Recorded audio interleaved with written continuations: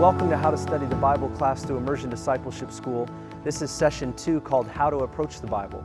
And what we're looking at in this session is not just what the Bible is, which we've done, and how to study the Bible in detail through the passages and the text, which we're going to do. But in this session, we want to talk about how to approach it with our heart. Because to truly understand the Bible, it's not just important that we do approach it, it's how we approach it that really matters. Now, in a book called How to Study the Bible, Watchman Nee wrote, "It is possible to have the right Bible study methods and still not understand the Bible at all." Therefore, we find this to be a very serious thing, that you can have all the right methods, you can know how to look at the text, you can understand the genre, you can understand the different kinds of texts that are in Scripture, you can understand the Old Covenant and the New Covenant, you can rightly divide it, but that doesn't necessarily mean that you and I are going to understand what it is that we're studying. The Bible is not just a book of words, it's a book of life. Jesus even said when he was talking, he said, "My words are spirit and they are life." Therefore, we need God to give us revelation. As you remember from session 1, we talked about how the Bible is inspired by the Holy Spirit through human authors. And if the Holy Spirit was the one who divinely orchestrated the Scriptures to be, we really need the Holy Spirit to help us understand what was penned. And so we're looking at, in this session, how it is that we approach the Scriptures. And in addition, there are many practical helps that we want to pay attention to for the weeks to come. But I think there are some helpful things that we can say during this time, this discussion, that I think will help us. And the first one I want to tell you today is that we need to approach the Bible as a need. That would be our first point. And in order to study the Bible, God's Word, God's voice, we must be convinced that we need His Word in our life. And I want to ask you that question. Are you convinced that you need the Bible in your life? Are you convinced that it's a need? A need would be similar to like air or water or food. You can only go so long without food. You can only go so long without water. And we need to see the Bible in the same way spiritually as we do food and water in the natural. We actually do need God's Word. You need His Word in your life. This is something we have to be very, very convinced of. And I have a few points that I want to bring up to why is it that we need the Bible. And the first one, according to Scripture, we need the Bible because it is God's Word. 2 Timothy chapter 3, verse 16 through 17 says, "All Scripture is inspired by God and is profitable for teaching, for reproof, for correction, for training in righteousness." It is God's Word. It is inspired by God's Word, as we have discussed. But look at how it's helpful and profitable for all of these things. If it's of God, if it's from God, then we need it because God created us. Number 2 is it reveals God. The Scriptures show us who God is, what God is like. It also shows us the plan of salvation, His interaction with humanity, His creation, His order, His principles, His wisdom. We need to understand these things, and it reveals who this God is that we're following. Jesus said that He was the visible representation of the invisible God. If that's the truth, then when we see Jesus, we see the Father, as Jesus Himself said. And the Bible is the place that reveals that to us and for us. I mean, we can go out into nature and we can look at people and we can make all kinds of observations about the universe and the stars, and we can come to a place of seeing that God is big and God is a creator, and we can affirm those kinds of things. But Scripture actually says those things. Scripture tells us the very truths that we might kind of discover or speculate based on what we observe. And we need Scripture because it reveals God. The third thing that we can say about approaching God's Word as a need is it reveals God's plan. And I've said that a little bit already. It reveals the plan of God to redeem humanity. It shows us that we were lost in sin. It shows us that God didn't allow us to stay lost in sin, that He sent His Son Jesus Christ, according to John chapter 3, verse 16. That it was not His will, even according to Peter, that any would perish, but that all would have everlasting life. That is what God's about. If you want to know God's will and His plan for you, His plan for me, it's revealed in Scripture very plainly. Number 4, it reveals our identity and purpose. Psalm 119, 105 says, "Your word is a lamp to my feet and a light to my path." A lamp shows you where you are. It shines a light right here. But a light shows you where you're going. The bright light shines out in front of you and illuminates your path. That's what the psalmist said in Psalm 119, 105. He says, your word is a lamp to my feet. It shows me where I am, and it's a light to my path. Shows me where I'm going. We need God's word to help us understand who we are, and where we need to be going. Number 5 is we need the Bible as a need because it instructs us. Romans chapter 15, verse 4 says, for whatever was written in earlier times, we're talking about the Old Testament, for whatever was written in earlier times was written for our instruction, so that through perseverance and the encouragement of the Scriptures, we might have hope. You see 2 things there. My point number 6 is it gives hope. But the first one is it instructs us. The Apostle Paul told the Roman church that Scripture wasn't necessarily written to you, but it was written for you, for your instruction.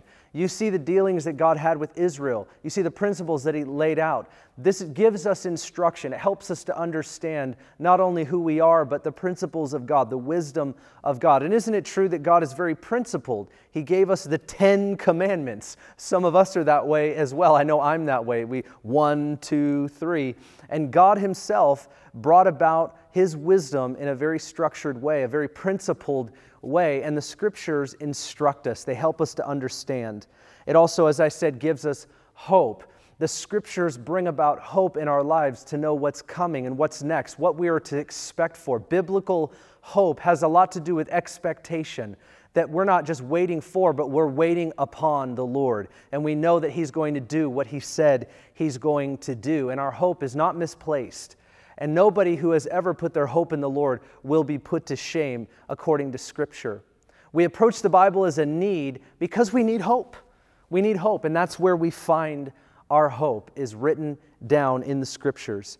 Number 7 is it equips us. I've already read to you 2 Timothy chapter 3, verse 16 and 17, and he says that it's inspired by God, profitable for teaching, reproof, correction, and training in righteousness, so that the man of God might be equipped, adequate for every good work.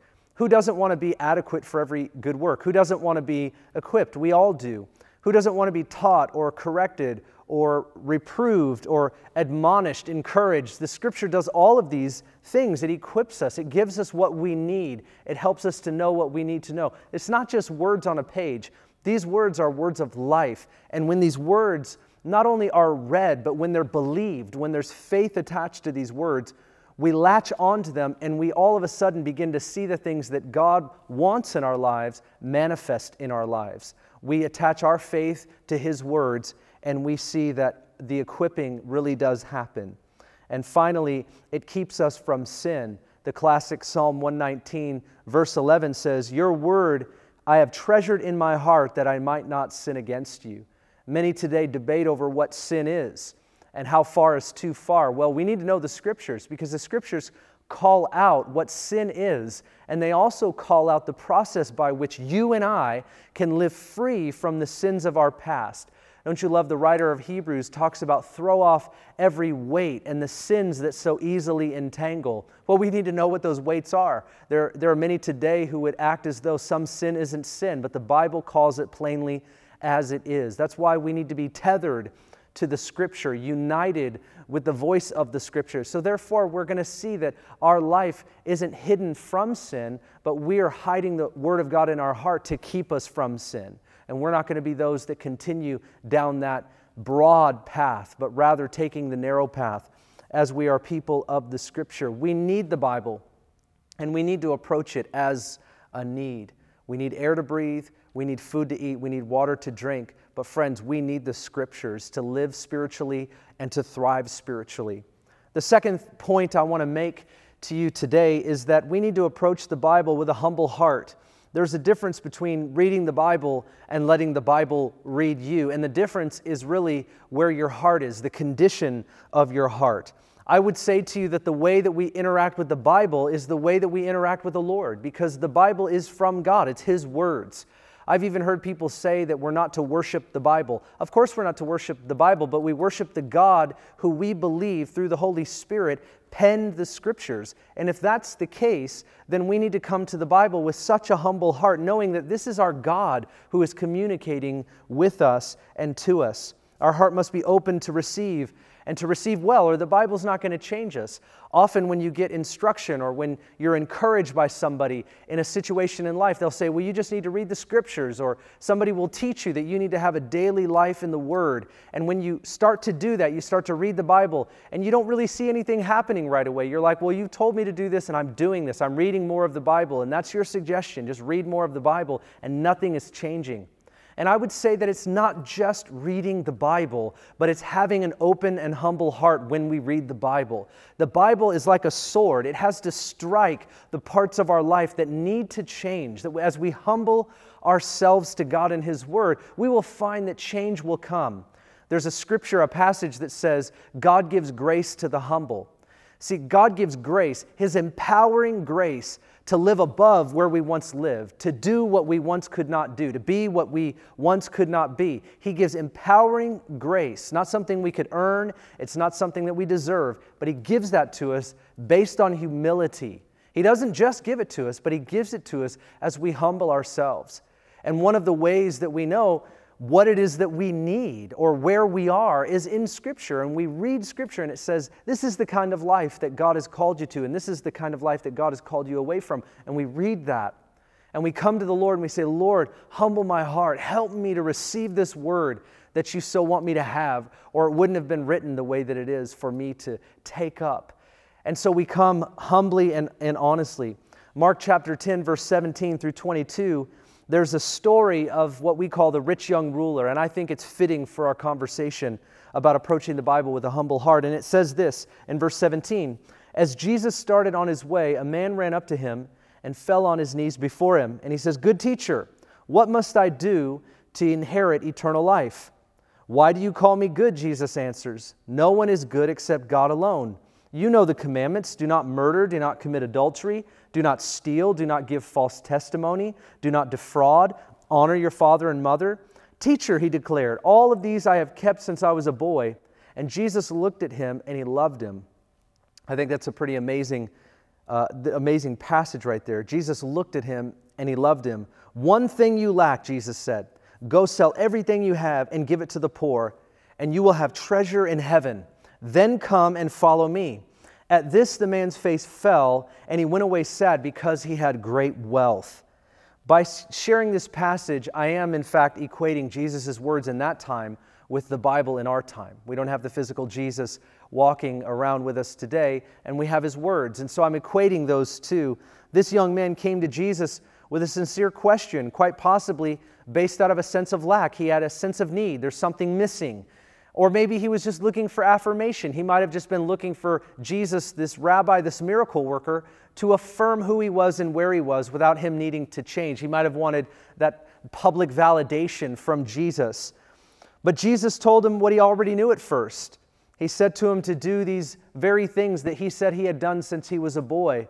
And I think that sometimes when we come to the Bible, we might have that similar heart. We might come to the Bible just to agree with what we already know. We might come to the Bible just to kind of help show us that we're living the way that we ought to live, and really our reading of Scriptures for somebody else. But that's not having a humble heart, and that's not what necessarily you see in this guy according to his response. But isn't it interesting that Jesus tells him, after the man affirming that he had been doing what Jesus told him to do, Jesus says, go sell all that you have and give it to the poor, and then come follow me. And the young man went away sad because he didn't hear what he wanted to hear. But see, that's the place where we need to realize it's not enough to read the Bible to affirm what we are and where we are. We need to read the Bible so that we can grow beyond where we are. We need to read the Bible because the Bible reads us. It's the very word of life that causes us to grow into Christ's likeness and to do the works of Jesus, which we're called to. When we have a humble heart, we're going to find that that's the kind of life that we continue to grow into.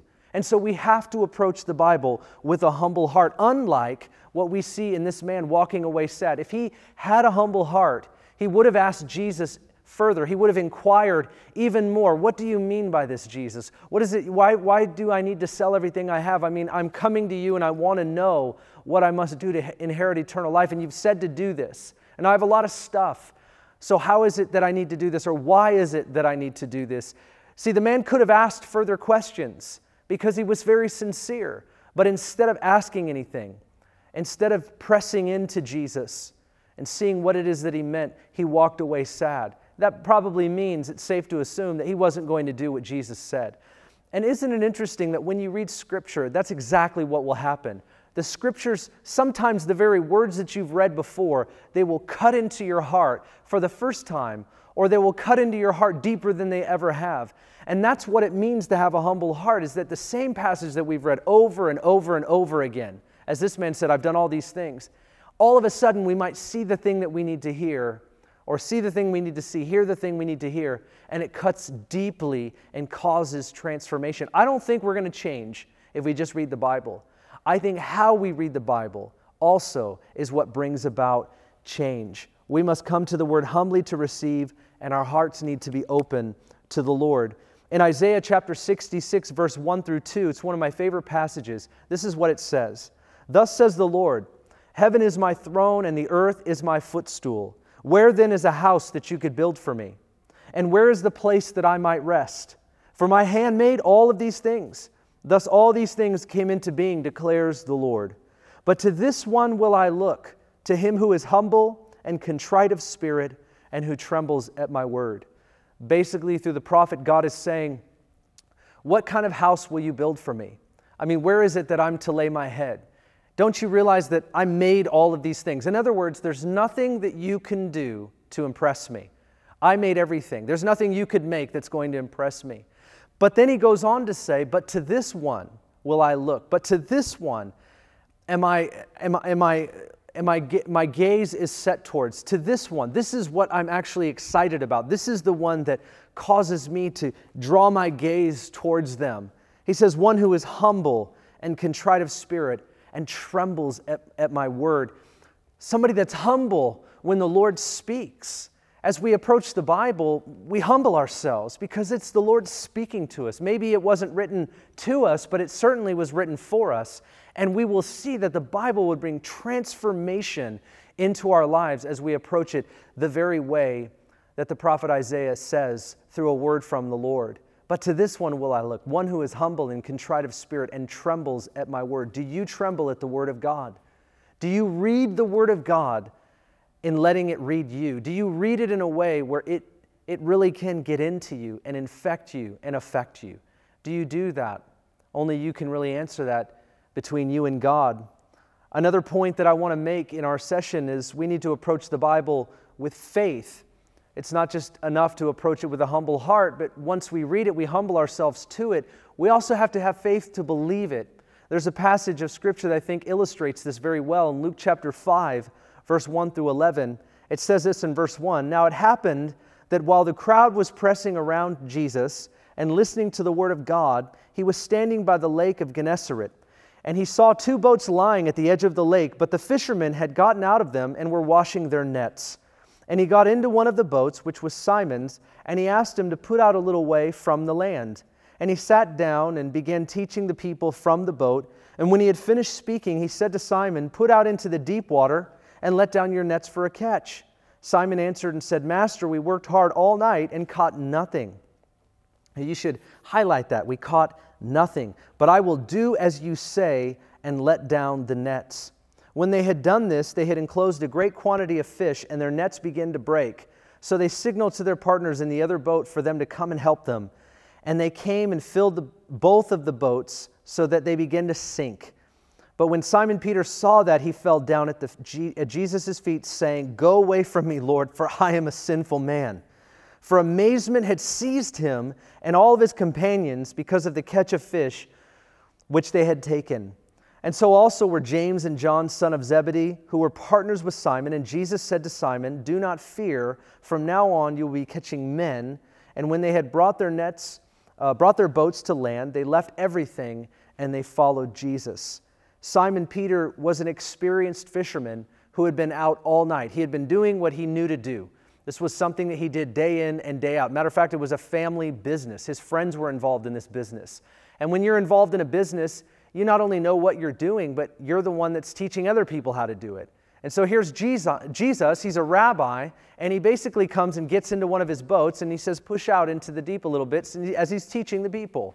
And Simon says, okay, and so he does that. And then Jesus essentially tells him, here's what I want you to do. I want you to put out your nets onto this side. And Simon's thinking probably in his mind, why would I do that? I've been out all night. And in fact, the way you catch fish is not at the time where Jesus was telling him to do this. It's much earlier, which is why they had been fishing all night, even since 4 a.m. And so they've been out all night. They haven't caught anything. They're very discouraged. At this point, they're probably just enamored with the rabbi that's in their boat. And then all of a sudden, the rabbi turns fishermen on him and says, I want you to put out your nets onto this side. And he says, we've been fishing all night, but because you say it, I will do it. There's faith all of a sudden. See, faith isn't just his perfect belief that what Jesus said to do would somehow bring a lot of fish. Faith was the fact that he did it, and he didn't resist Jesus, that he yielded himself to do what a rabbi told him to do. It wasn't a fisherman, what a rabbi told him to do. And see, that's the thing, is that in a situation where it would just be easier for him to say, nothing's going to happen, so I'm not going to do this, you don't know what you're talking about. He put faith to the words that Jesus gave him. And when he did that, he saw fish to the point where his nets began to break, and then 2 boats, not just 1 boat, but 2 boats begin to sink. Jesus told him to put out in the deep of the water, and Simon first responds with reality, but secondarily he responds with faith. That's the response that we also need to have as we approach the Bible. The Bible calls us higher than where we stand and farther than where we've gone and beyond what we can do. That's what faith is all about. Faith in God's Word calls us higher, it calls us farther, and it calls us beyond. And this is what we need to have as we approach God's Word. Not just reading it with a humble heart, realizing, well, I humble myself to the Word, and I know it's the Word, and the Word's right and I'm wrong, but also with faith to believe that these things are going to happen. If the Bible says that we're the righteousness of God in Christ, we need to believe it. If the Bible says that we're called to disciple the nations, the Bible calls us to evangelize people, the Bible says that we have spiritual gifts, the Bible calls us into all these places. It says we're to be part of a local church. These are the things that we need to follow, to serve one another, to love one another, to forgive one another. We need to, even though it's difficult or even though it hasn't happened yet, we still need to have faith in what the Word says. We have to approach the Bible not just as a devotional, but as a book that brings life and transformation, and our faith in what it says matters. So we approach the Bible with faith. Now, I think it's important to also realize that there are reasons why we don't come to the Bible. There's reasons why we don't read the Bible at all. And I think it's important for us to bring that up. And I want to give you some reasons, maybe we call them excuses, of what it is that we say when it comes to not reading the Bible. Number one is we say, I don't have time. Average American watches 1 to 2 hours of television. Many watch more. I mean, I can't even imagine what Netflix has done to all of us in all of the sessions and seasons and binges that we go on. But the average American watches almost 2 hours of television a day. And so we have this idea that we don't have time. And whether you're a single parent or you're a stay-at-home mom or you're a full-time business person, you're in the working world, male, female, children, no children, married, not married, doesn't matter. I've heard this excuse across the board, made this excuse myself. I don't have time. The fact is that we make time for the things that are important in our life. We prioritize what matters to us. So we have time for what matters to us. If the Bible is something that we need, we're going to make time to read the Bible. See, we all make time for food, even if it's on the go. We make time for it because we need it, and we need to approach the Bible the same way. But that's a normal excuse or reason that we don't read the Bible, and it is, in fact, an excuse. Number two is I'm not a reader. The average American reads 3,000 notices, 36 magazines, 100 newspapers per year. However, we only read 1 to 3 books per year, and that's at best. A lot of people don't read books. But I think that's also something that we need to look at differently, that we've started to look at the Bible as just another book. It's not a book of life. It's not a need. It's not God's instruction manual. It's not inspired of the Lord. We start to look at the Bible as a chore, as another book that we should get around to reading and be a really good idea. It's not that. It's more than that. It's a book that changes our life. It's words from God for us, like it says in Romans chapter 15. We've read it already. But it says that these words were written for our instruction. They were sealed for us. They were meant for us. They're made for us. And so it's not just something that we can succumb to in saying, I'm not a reader. You might not be a reader, but that doesn't mean you can't read it. You might not be somebody that likes to read books, but this is more than a book. You may not have read since you were in school, but now's the time for you to pick up the Scriptures and have your life transformed. The third reason or excuse that we have when it comes to not reading the Bible is, I don't get it. I don't get it. I hear people say this, I don't get what it says, I don't get what it means, I don't understand it. To which I would say, you can get it if you want to. If you don't want to, you won't. If you've read the Bible a few times and it didn't make sense to you, well, the fact is that you have to keep reading it and you have to learn how to understand it. It is an old book. These are ancient manuscripts. These were written in time and history. There is different genres of literature that we're going to talk about over the next several weeks. But that's not an excuse for not digging in. I mean, if you want to dig, you can dig. If you want to learn, you can learn. If you want to know, you can know. The fact is that you have to put your money where your mouth is, and you have to put your energy behind the thing that you want.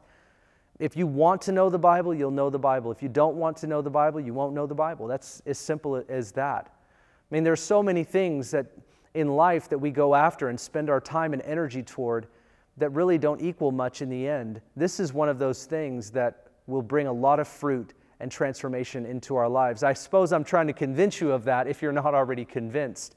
But to say that you don't get it just simply means that's where you are. It's not where you can be. It's not where you may want to be. And I would suggest, obviously, to you that it isn't where you want to stay. Number 4 is, I don't know where to begin. I don't know where to begin. It's a very similar question as the last one, or a similar statement at least. I don't know where to begin. Well, you begin in the New Testament. You begin with Jesus. You begin in the book of John. You begin in Matthew. But you've just got to begin and keep reading. Read day in and day out. Read 4 chapters a day. It doesn't take very long to get that far. I mean, maybe 11 minutes a day and you could read the whole Bible in a year. Just 11 minutes a day. That's a normal pace of reading. You don't have to read fast. If you just read 11 minutes a day, whole Bible in 1 year. You're not going to get it until you familiarize yourself with Scripture. You have to read it and read it again. You have to read it and read it again. And as you do that, you're going to start to become familiar with the stories and the structure and the overall message from Genesis to Revelation. This is something that we will get as we invest more time and energy into understanding it. Number 5 is the Bible is boring. I've heard this a lot. The Bible is boring. And I would say the Bible is boring for many reasons to some people. And number 1 is that we don't have much imagination. And a lot of people today we're visually stimulated. We're a visual-based society with videos and movies and all of this coming out more and more and more, reality television and all of that. We've moved away from a word-based society. There's still word-based societies around, but what you find is 30 years ago, we didn't have the kind of television that we have today. We didn't have all of that. It was either we do stuff with our hands or we read books. And in order to read books and have them come alive, we had to have this a great imagination. And I think we need to cultivate our imagination. The Bible's not boring. Our imagination is boring. When we read these stories, we need to envision what it is that these stories are really saying. As Jesus is walking along the shore and he walks up to 2 guys who are basically mending their nets because they're fishermen, and he says, hey, come and follow me. I mean, we need to play those things out in our mind. We need to write them down and make observations of how strange that would have been. And Jesus did things differently than normal rabbis of his day. When Jesus walked into the temple and essentially cleansed the temple of the money changers and those that were marketeering and profiteering. When Jesus walks into the temple, cleanses the temple, turns over the money changers' tables, and he basically shoos out all of the people that are trying to make a profit. And the priests were the ones that were in charge of this. I think it's Matthew chapter 21. You need to think through, what did that look like? And use your imagination to see it for what it was instead of just skip over it like it's a story that didn't really happen. We need to bring to life the stories of Scripture and ask the Holy Spirit to infuse us with a greater imagination than often what we succumb to in our visual-based society. We need to go back to being a word-based society, as it pertains to the word at least. Whether or not you're a book reader, it doesn't really matter. But this is not just a book, is what I'm saying. And so you may not read any other books in your life, but this is simply not a book. And so when we say, well, it's boring, I would say that sometimes we're too overstimulated with all of the stuff coming at us, streaming towards us, and we need to go back to a place where we play out in our minds and visualize what Scripture is actually teaching us, telling us, because this book matters. This book matters. Number 6 is, I don't see how it applies to my life. Now, just the simple way is for me to say is you don't. That's right. You don't see how it applies to your life, but you can and you should, because it does apply to your life. Now, some of the principles that are there aren't necessarily for us. Those things were written to people in time and history, but the principles may remain the same, and many often are. And Paul said this to one of his disciples. He said, you need to rightly divide the word of truth. So what he meant by that is some things apply to them and some things apply to us. We want to know which is which, and the only way that we can do that and apply the Bible to our life is to actually discover, is to dig deeply and to rightly divide the word so that we can apply the right parts of Scripture to the life that we live in the 21st century.